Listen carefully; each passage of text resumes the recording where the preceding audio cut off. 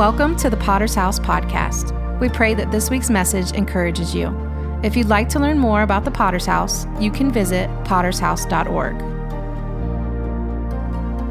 I have some things in my heart that I'm looking forward to just I told Bishop and Pastor over here that I just felt like I had the privilege today of shutting in with God, and God filled me up, and tonight He's just going to pour me out, if that's okay. I don't have notes. I don't have PowerPoint. I did that for years, but today I just felt like the Lord said, no, that's not for tonight. Do you know He's in charge? Yeah, do you know it's not about wind-up preachers that just have their little shtick, where that you just sort of have a wind-up thing on your back and you come out and you do your thing and you call it good. But Jesus said, I will build, say it with me, my church, and the gates of hell will not prevail against it. I love the whole Oldfield family. Can we give them a hand? We love you so much. And this worship tonight, I don't know about you, but during the whole COVID thing, when we weren't able to come together, I'd watch services online, but I'll be honest with you, as a preacher, I'm saying this. I could get the preaching online, I got that, but I missed the worship experience of being with God's children, and I missed hugging. I don't know about you, I'm a hugger. And I miss that. I mean, it's like people like, no, 6 feet, no. It's like, and I hug everybody I can now. It is such a joy to be with you. Am I allowed to bring this down there? Is that okay?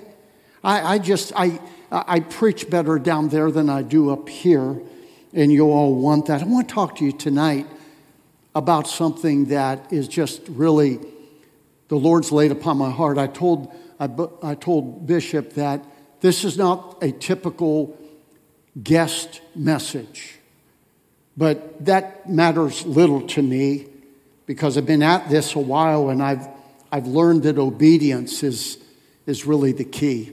If you have your Bible, as I mentioned, I don't have PowerPoint tonight, but turn to Psalm 55. I'm a guy who loves the Psalms.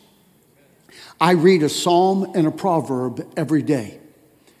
And so I'm every morning, my Jesus time, which I love, that's my favorite time of the day. It's just Jesus and me meeting. And I find that's where I find my strength. That's where I find my joy. That's where I find the intimacy. You need to know something. I'm not a fan of religion. I met Jesus in what was called the Jesus People Movement. I met Jesus in 1970 thinking I was going to a rock concert. A guy by the name of Phil Keaggy was playing guitar there. I didn't know who Phil Keaggy was, but somebody said, well, Jimi Hendrix said about Phil Keaggy, and now that was the depth of my spirituality, was like Purple Haze and Hey Joe, And so I went to that meeting, and for the first time in my life, I heard the gospel of Jesus Christ. See, up to that point, I thought I was a pretty good person. I thought that, I didn't really go to church. First time in church, I was 14 years old. There was this little girl from Orangeville, Ohio, called Kathy Gordon. She was a cheerleader. I was a basketball player. And she invited me to church, and it was the First Church of the Frigidaire. You may have heard of it. Pastor's name was Jack Frost. And it was just dead.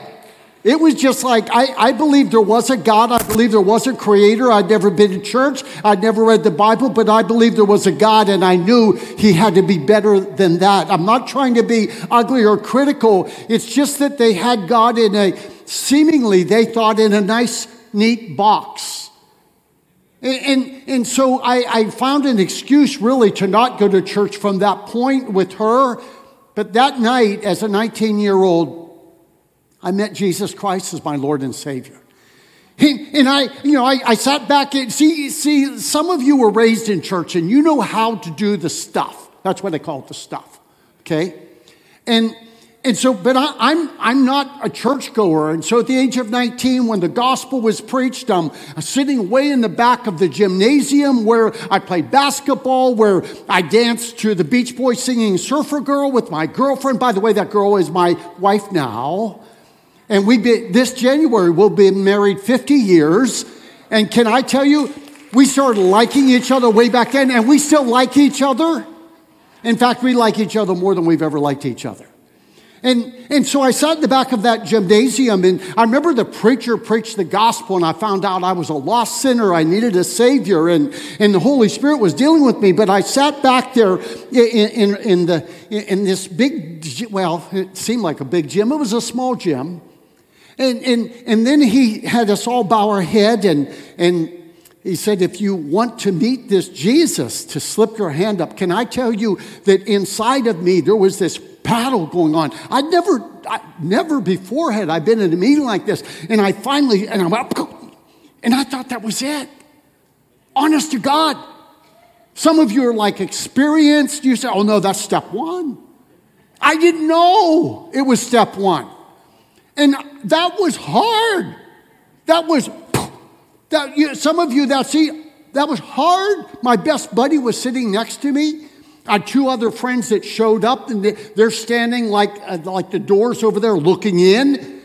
And I was backward and shy, my hands in the air. And then he said this, now we want to see who really meant it. If you really meant that, I want you to stand to your feet and come forward. I want to pray with you. And I thought, you got to be kidding. I can't go in front of all these people, but I did. I was born again that night, and so much has happened since then. But of all things, tonight I'm going to talk to you about some of those times that as a Christian are hard. You say, well, yeah, no, don't do that. Don't do that on Wednesday night. It's First Wednesday. You don't do that. Well, I want to talk to you tonight about, have you ever felt like giving up? Because, see, I'm 12 months, these last 12 months of my life and my wife's life have been the hardest 12 months we've ever lived. You say, oh, don't say that. Preacher, you don't say that. You know, you might discourage somebody. Well, it's the truth. And the last time I checked, he's still the way, the truth, and the life. David was a man, you may know about this, who was a man after God's own heart. He's not a rookie. He's not a baby Christian. He's not this struggling little nobody. This is David in the lineage of Christ, the great king that all the other kings got compared to, but he's going through a hard time.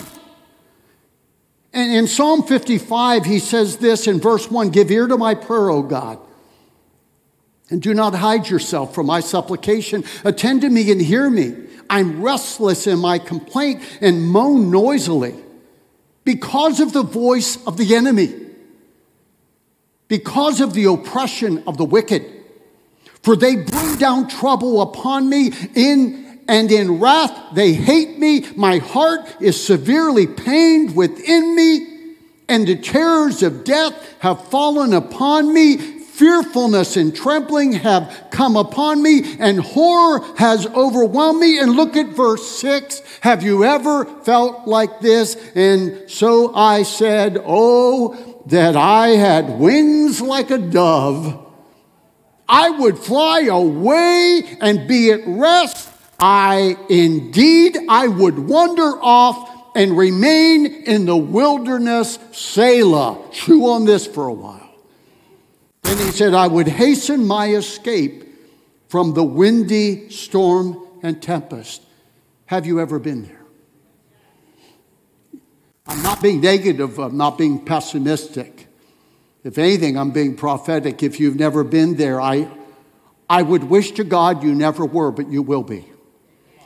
You say, how do you know that? Well, because the Bible says very clearly that our faith is going to be tested like silver and gold is tried in the fire. And honey, silver and gold being tried in the fire, if silver and gold had feelings, would be screaming out in pain. You say, well, I thought he was a loving God. Oh, he's a loving God. In fact, can I tell you, you will never know how loving and wonderful and beautiful and merciful and gracious and generous and kind he is, until nobody understands but him. Oh, I thank God for my family. I thank God for my friends, my brothers, my sisters in Christ. But mark my word, if you live long enough on this planet as a follower of the Lord Jesus Christ, you are going to go through some times that your best friend doesn't understand, your closest relative doesn't understand, not because they are not nice, but because you're going through a time the Bible calls where that he is the lily of the valley. Oh, that I had wings like a dove, that I flit around church and impress everybody? Oh, no. We do enough of that. In fact, one of my great convictions is that one of our failures as the church at large is we paint a picture of Christianity that is not biblical. We paint a picture that God forbid you're going through a hard time. Stay home. Don't show up at church, because you just may get judged because you're not smiling just right. You're not gyrating just right. You're not doing this right or that right, so you stay home. Or you come to church and you fake it. Because after a while, you know how to carry your Bible. You know how to shout. You know how to do it all. And it gets dangerous. Because he wants our heart. He doesn't want our show.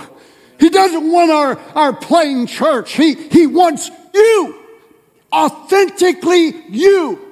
Warts and all. All your flaws. All your mess ups.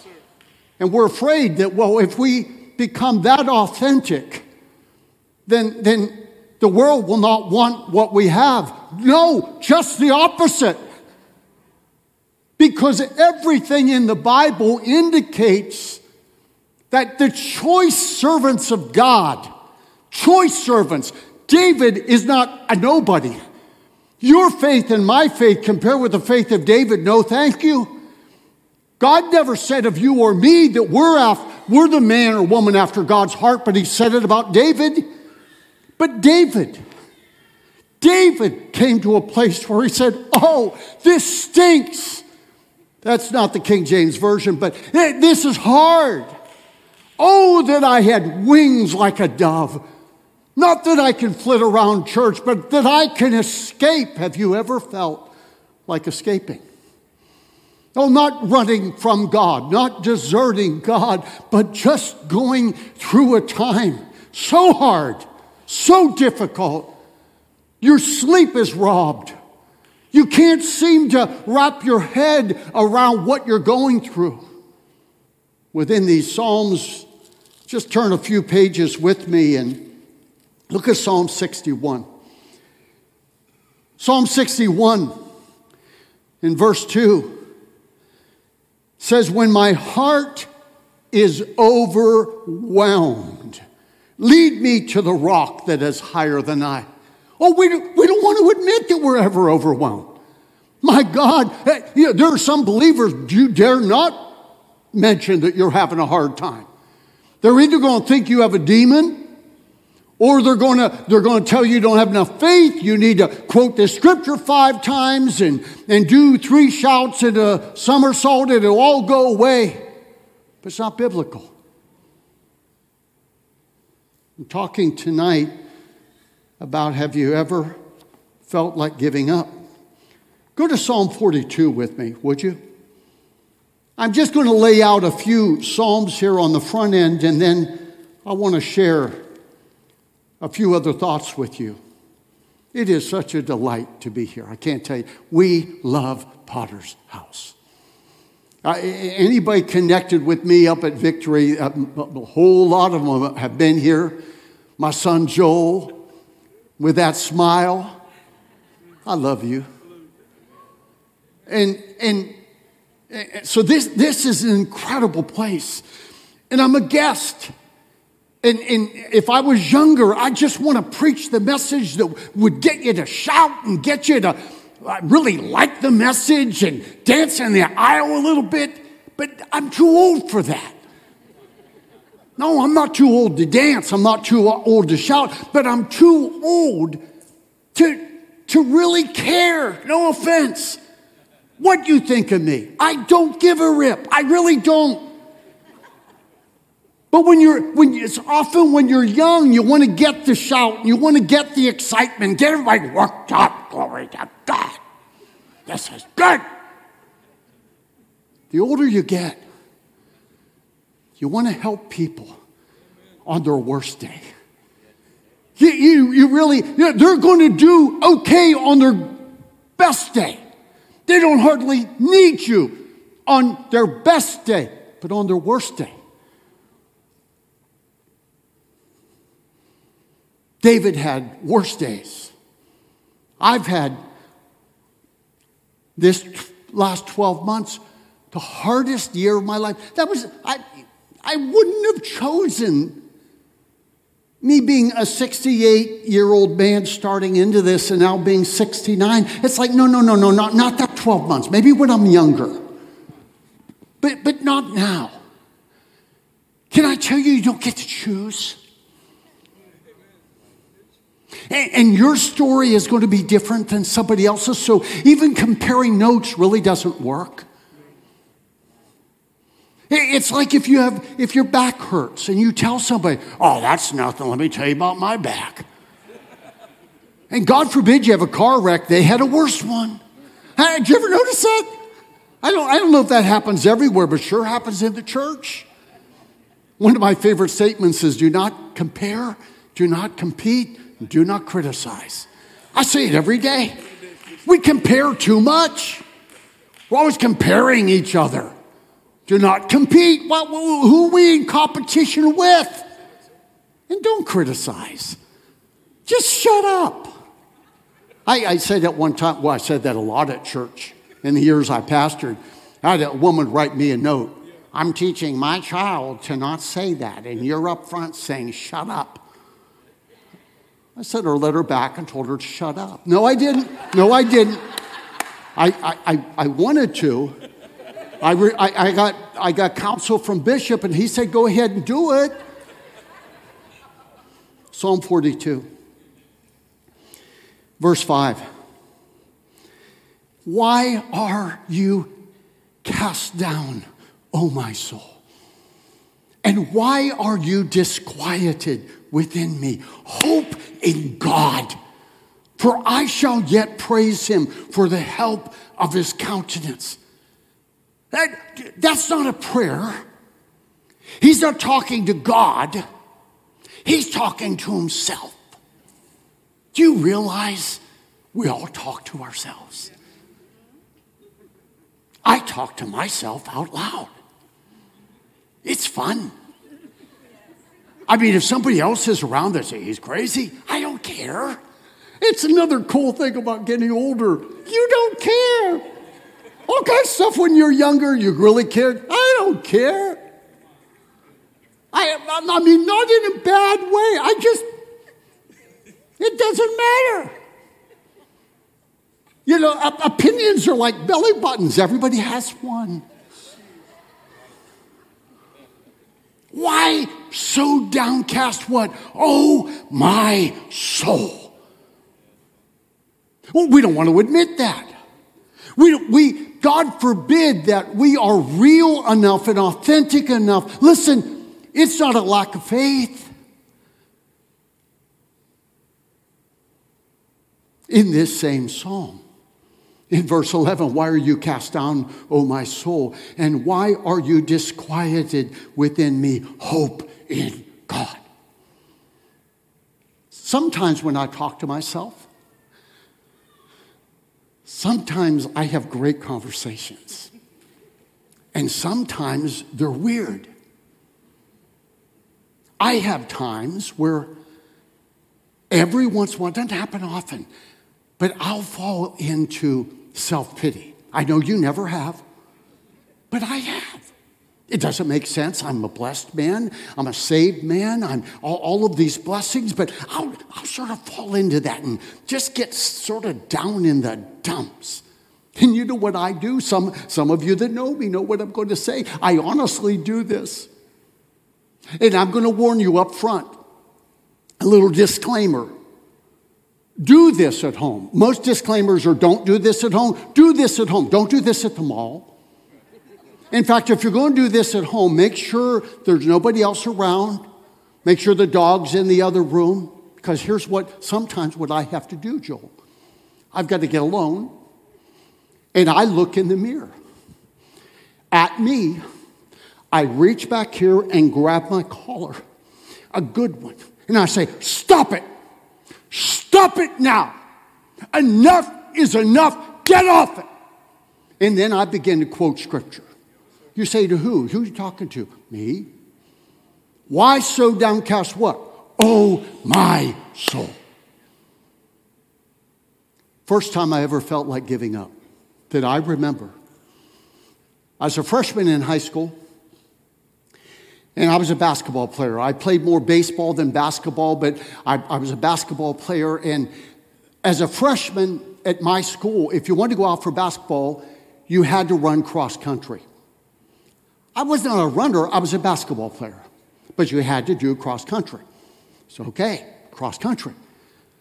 I don't know how many of you ran cross country, but it is invented in hell by a demon, especially when you're a freshman in high school. Well, but then I'm thinking, okay, if I've got to do this, I want to get a letter. I'm a freshman. I went to Badger High School. I want one of those B's. I want the school jacket. I want a B on it. If I'm going to do this, and so I'm in my first meet. And I'm not doing bad. And I found out if you came in the first, I can't remember how many places you got a letter. So I'm running, and I'm like counting the guys, and I'm like, I'm going to get a letter. I'm going to get a letter. And then I'm about 85% through this race. It was between 2 or 3 miles at a place called Farmer Jim's. And my sides. Oh! I didn't know Jesus yet. I didn't know how to pray. I hate to say it, I may have been saying his name, but not in the right way. I'm just being honest. I'm being raw. Some of you never cursed in your life. God bless your little hearts. But I didn't know Jesus. And man, it was hurting. They were splitting. And now all of a sudden, I don't care about the letter. What's a letter? Get a letter out of here. I want to quit. That's enough. This is not right. I am a freshman in high school, and this is child abuse. Right at that time when I felt like giving up, a friend of mine by the name of Mark DeBack, I still remember his name. He wasn't in that race, and he caught eyes with me. And he began to call my name. And he called me Dave. Back then I went by Dave, and he said, come on, Dave. You can do it. You can do it. Go, go, go. Can I tell you? Up until that time, I did not know or understand encouragement. I did not know or understand getting a second wind. But just one person looking me in the eyes, calling me by name, telling me don't quit, telling me you can make it. Suddenly, I got that second wind, and I got my B on my jacket. Can I tell you, we all need that kind of voice in our life, don't we, Joel? We need, if we need anything. See, if you've never been through a hard time, you don't even know how to identify with somebody in their difficult time. Jesus himself went through every temptation known to man. Why? So that he could feel and understand what we go through. And yet so often as Christians, we want to play the game of going through the motions, and God forbid anybody would know we're having a tough time. Noah had a tough time. Do you remember Mr. Noah? Heard from God. Built the ark. Yay, Noah. Noah, he's our man. If he can't do it, no one can. Told you my wife's a cheerleader. She still, every morning when I wake up, says, David, he's my man. If he can't do it, nobody can. I said, yeah, baby. Hey, I'm not that old. Come on now. But Noah, after after all that great victory, hearing from God, obeying God, you know the story. Back on land now. And he gets drunk as a skunk. And if that's not bad enough, he's drunk and naked. No, that's not bad enough. He's drunk, naked, and really old. Oh, come on. Some of you are like, what do you mean by that? Oh, picture it if you may. You won't, you know the story. That's not good. You might, if you're taking notes, write that down. It is not good to be drunk, naked, and stupid. Take a note on it. You say, wait a minute, that's Noah. Yeah, Noah. He heard from God, obeyed God, but he blew it. He recovered, thank God. But do you think that was his best day? No. What about Joseph? Did Joseph have a rough day? Oh, please. He never asked to be his father's favorite son. He never asked for the coat of many colors. But he has breakfast with dad one morning, and his dad says, hey, why don't you go see how your brothers are doing? He obeys dad. He had already had a couple dreams. He was young. He was a teenager. So I've heard preachers say, well, he should have known better than sharing those dreams. He's a kid. How'd you do at 17, bozo? I mean, come on. We get so judgmental. He's 17. He shared the stories. But he's going out there to see how his brothers are doing, and you know the rest. They sell him off into slavery. He's now in Egypt. He doesn't speak the language, doesn't know the culture. He's a slave. But he keeps his eyes on God. He keeps obedience. But how does it go for him? Well, it's like he gets exalted and he gets knocked back down. He gets exalted. He gets knocked back down. He gets exalted. He gets knocked. Listen, sometimes that's the way life can be. I'm not being negative or pessimistic. I'm being real.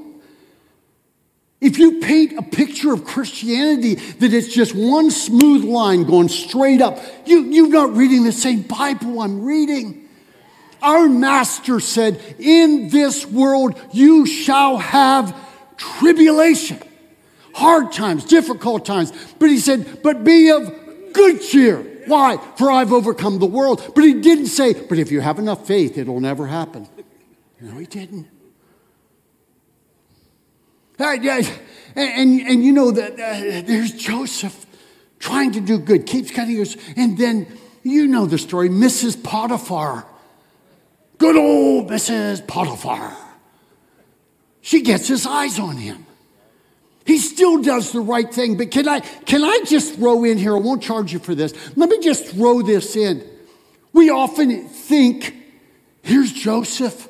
He's been in prison, all these smelly guys, and here's Mrs. Potiphar. And we picture Mrs. Potiphar as this foxy lady.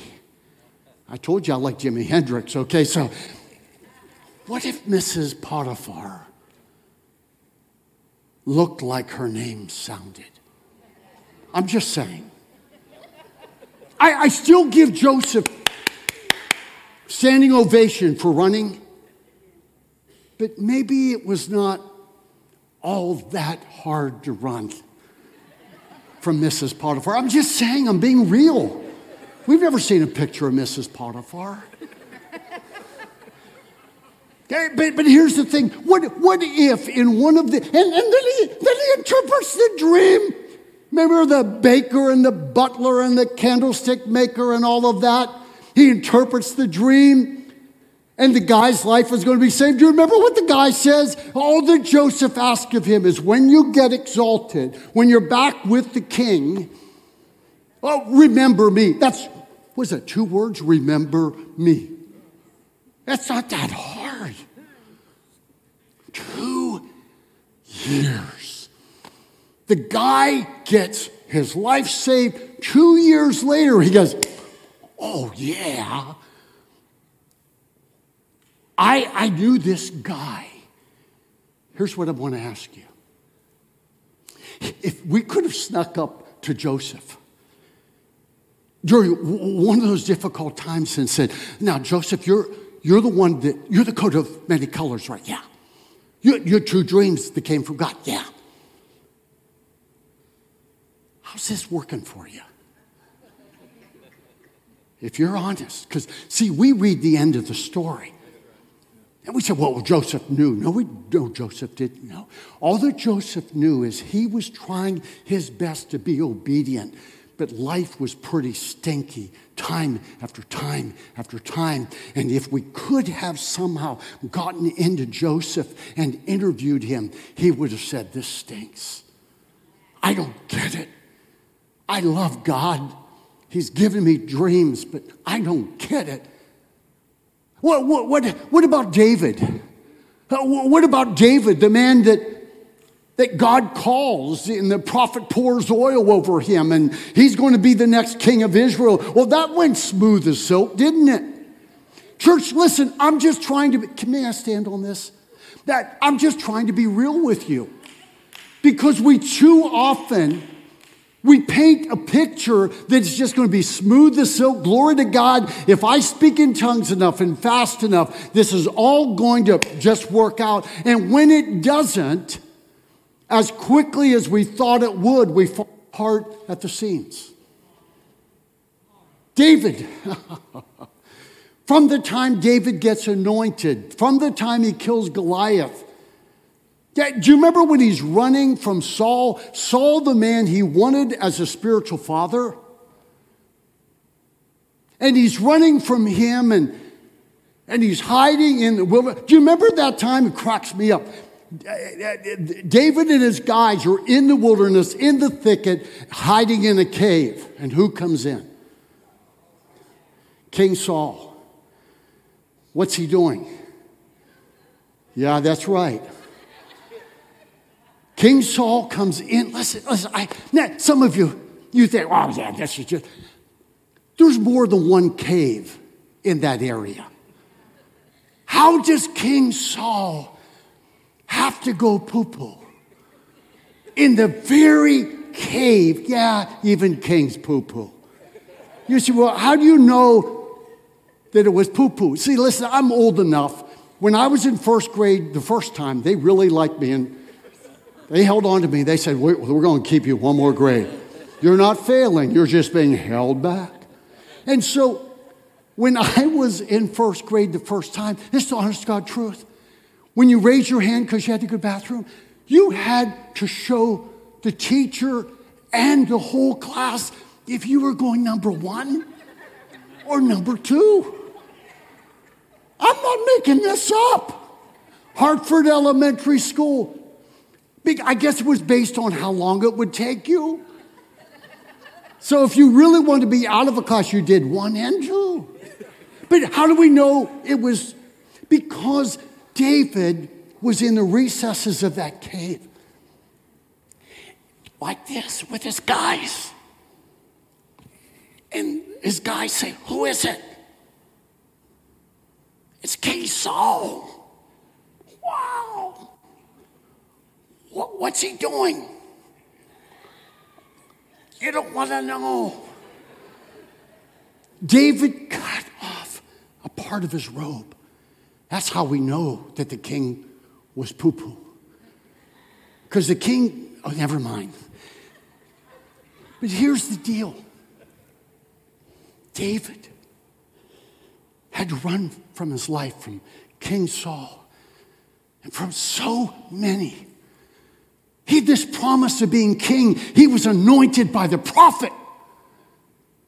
At the age of about 17, it was 13 stinking years. When you're 17, 13 years is almost a lifetime. And see, we read the Bible and we say, well, he knew it was going to happen.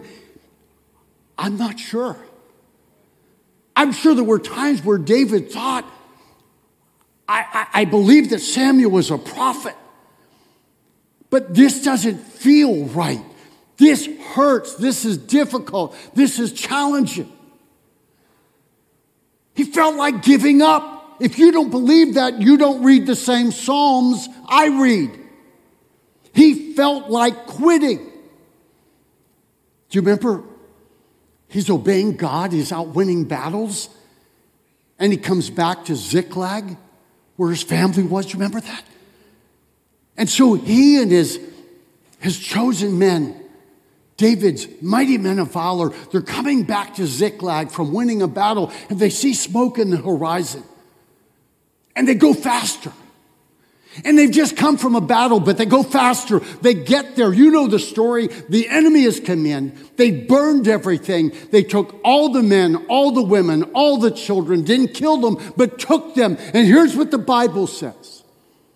The very mighty men of valor that were losers, when they met David, they were depressed, they were despondent, they were in debt. And David, as a leader and a man after God's own heart, had discipled them, and they're now David's mighty men of valor. They loved him, listen, but they wanted to kill him. They got together because, listen, when things go bad, it is human nature to blame somebody. And often, if you're the key leader, you're going to get blamed when things go bad. And the Bible says that they were consulting to kill him. But here's what the Bible says in that chapter. I believe it's the 30th chapter of 1 Samuel, if I remember right. But it says, but David strengthened himself in his God. Church,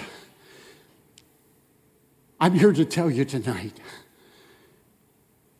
there are times when life is hard, even as a Christ follower, even as a man or woman of faith, and it's okay. Because see, he said, I will never leave you. I will never forsake you. He is the Alpha and the Omega. He's the beginning and the end. He's the author and the finisher. But listen to me, please. But it's during those tough times, those dry times, those difficult times, those challenging times where you feel like giving up, where you can come into an intimacy with God because nobody understands. Everybody you try to talk to, it's not that they're mean. It's not that they don't care. It's just because God, sovereign Father, says, honey, I've got you in a place right now that you need to get my heart. And it's not that they don't care. It's not that they're not concerned. Don't get mad at them. Draw closer to me. See, it's wonder. I'm a guy that loves God completely, loves people unconditionally, and loves life enthusiastically. That's who I am. If I had a tattoo, that's what it would say. I don't have one. Let me end tonight with one of the most famous of all of these. Everyone I'm talking to you about, listen, these are the superstars. These are not the weak Christians. These are not the ones who you just need to pray more. You just need to fast more. You just need to get a grip. You need to memorize these 3 scriptures, rebuke the devil, and hocus pocus, it'll all be okay. No, these are the superstars. Going to end tonight with Elijah. Wow. You know the story. Talk about a superstar. I mean, see miracles. He's miracle after miracle.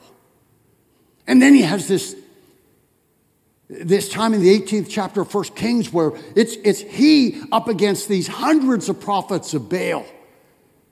And you know, God sends fire from heaven and boom, the sacrifice, and all the prophets are killed.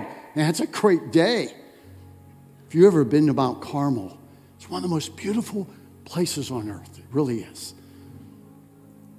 I mean, this is the greatest day in Elijah's life. And then Jezebel threatens him. And she says, by this time tomorrow, you're dead. And he runs for his life. Now, he not only runs for his life, and I could talk to you about how far he ran, how exhausted he was, etc., but he runs for his life, and he lays underneath a broom tree, juniper tree. And he lays under there, and he wishes to die. He says, it's enough. Can't take it. I'm no better than my relatives who are dead. Take my life. Now, he did not really want to die. Jezebel had already volunteered to do that. He didn't want to die. But he was so drained, spiritually, physically, mentally, emotionally drained. In leadership, we call it the Elijah syndrome. How many pastors, after a great building program, go through a divorce, leave their church, some even backslide? You say, oh, no. See, no, I'm telling you the truth. Sometimes after your greatest victory, you're so drained because, as the Bible says, we have this treasure in earthen vessels. Jesus said the spirit is willing, but the flesh is weak. He felt like dying. God, it's interesting that God sent an angel and gave him two things: nourishment, some water, and some rest. You know, sometimes we make everything spiritual. And I learned years ago that as I would meet with someone that was going through what they thought was a spiritual battle, I learned from a mentor of mine, Dr. Richard Dobbins, to ask the question, when's the last time you had a physical? You say, oh, that's not very spiritual. And how are you sleeping? Oh, that's not very spiritual. Yes, it is. Because we are wonderfully and fearfully made, and not every issue is spiritual. Elijah stood in a cave, and God asked him a question. He said, what are you doing here? You know the story. And there was all of these great things, man. There was an earthquake, and man, that was awesome. But God wasn't in it. There was this wind, listen, that ripped stones open. That's some wind. But God wasn't in the wind. Then there was a still, small voice, a whisper. Just a whisper. And it's interesting, the Bible doesn't say it was God because it's evident it was. We want the colossal. Give me something big, something amazing, and that'll be God. Well, earthquakes that are instant like that, fires, and winds ripping up stones. Wow. You know, I wonder if sometime we don't have the discernment to understand the difference between adrenaline and anointing. Between that which impresses people and that which touches God's heart. Tonight, church, as we close, can we all stand? I'm going to ask something, and we're not going to take long with this. It's 8:28. But can I ask something of you? Number one, can I ask you, be real, be authentic. You are quite amazing as you are. Don't try to be somebody else. Don't try to impress people. Just be you. You are the only you on this planet. There's already one of those others that you're trying to be like. Be you. You say, but you don't know me. I don't need to know you. I know the God who created you. Be authentic, be real, and have enough close friends that when you're really struggling, that you can just let your hair down with and say, and they won't judge you. They won't just make it some lickety-split, just do this and that. See, the Bible says Weep with those who weep. And rejoice with those who rejoice. Be real. But second of all, if you're going through right now just a challenging time, can you, real quick, don't be backward, don't be ashamed. I'm not going to ask you what it is. I just want you to come up. I just want to speak a word directly to you. So if you're just going through one of those times where, right now is one of those times where I'm not going to give up, but I feel like it. Thank you for joining us for this week's message. And thanks to those of you who give so generously to make things like this possible. You can click the link in the description or go to pottershouse.org for more details and to see the exciting things happening here at the church and how you can get involved. We encourage you to share this week's message with your friends and family. We look forward to seeing you next week.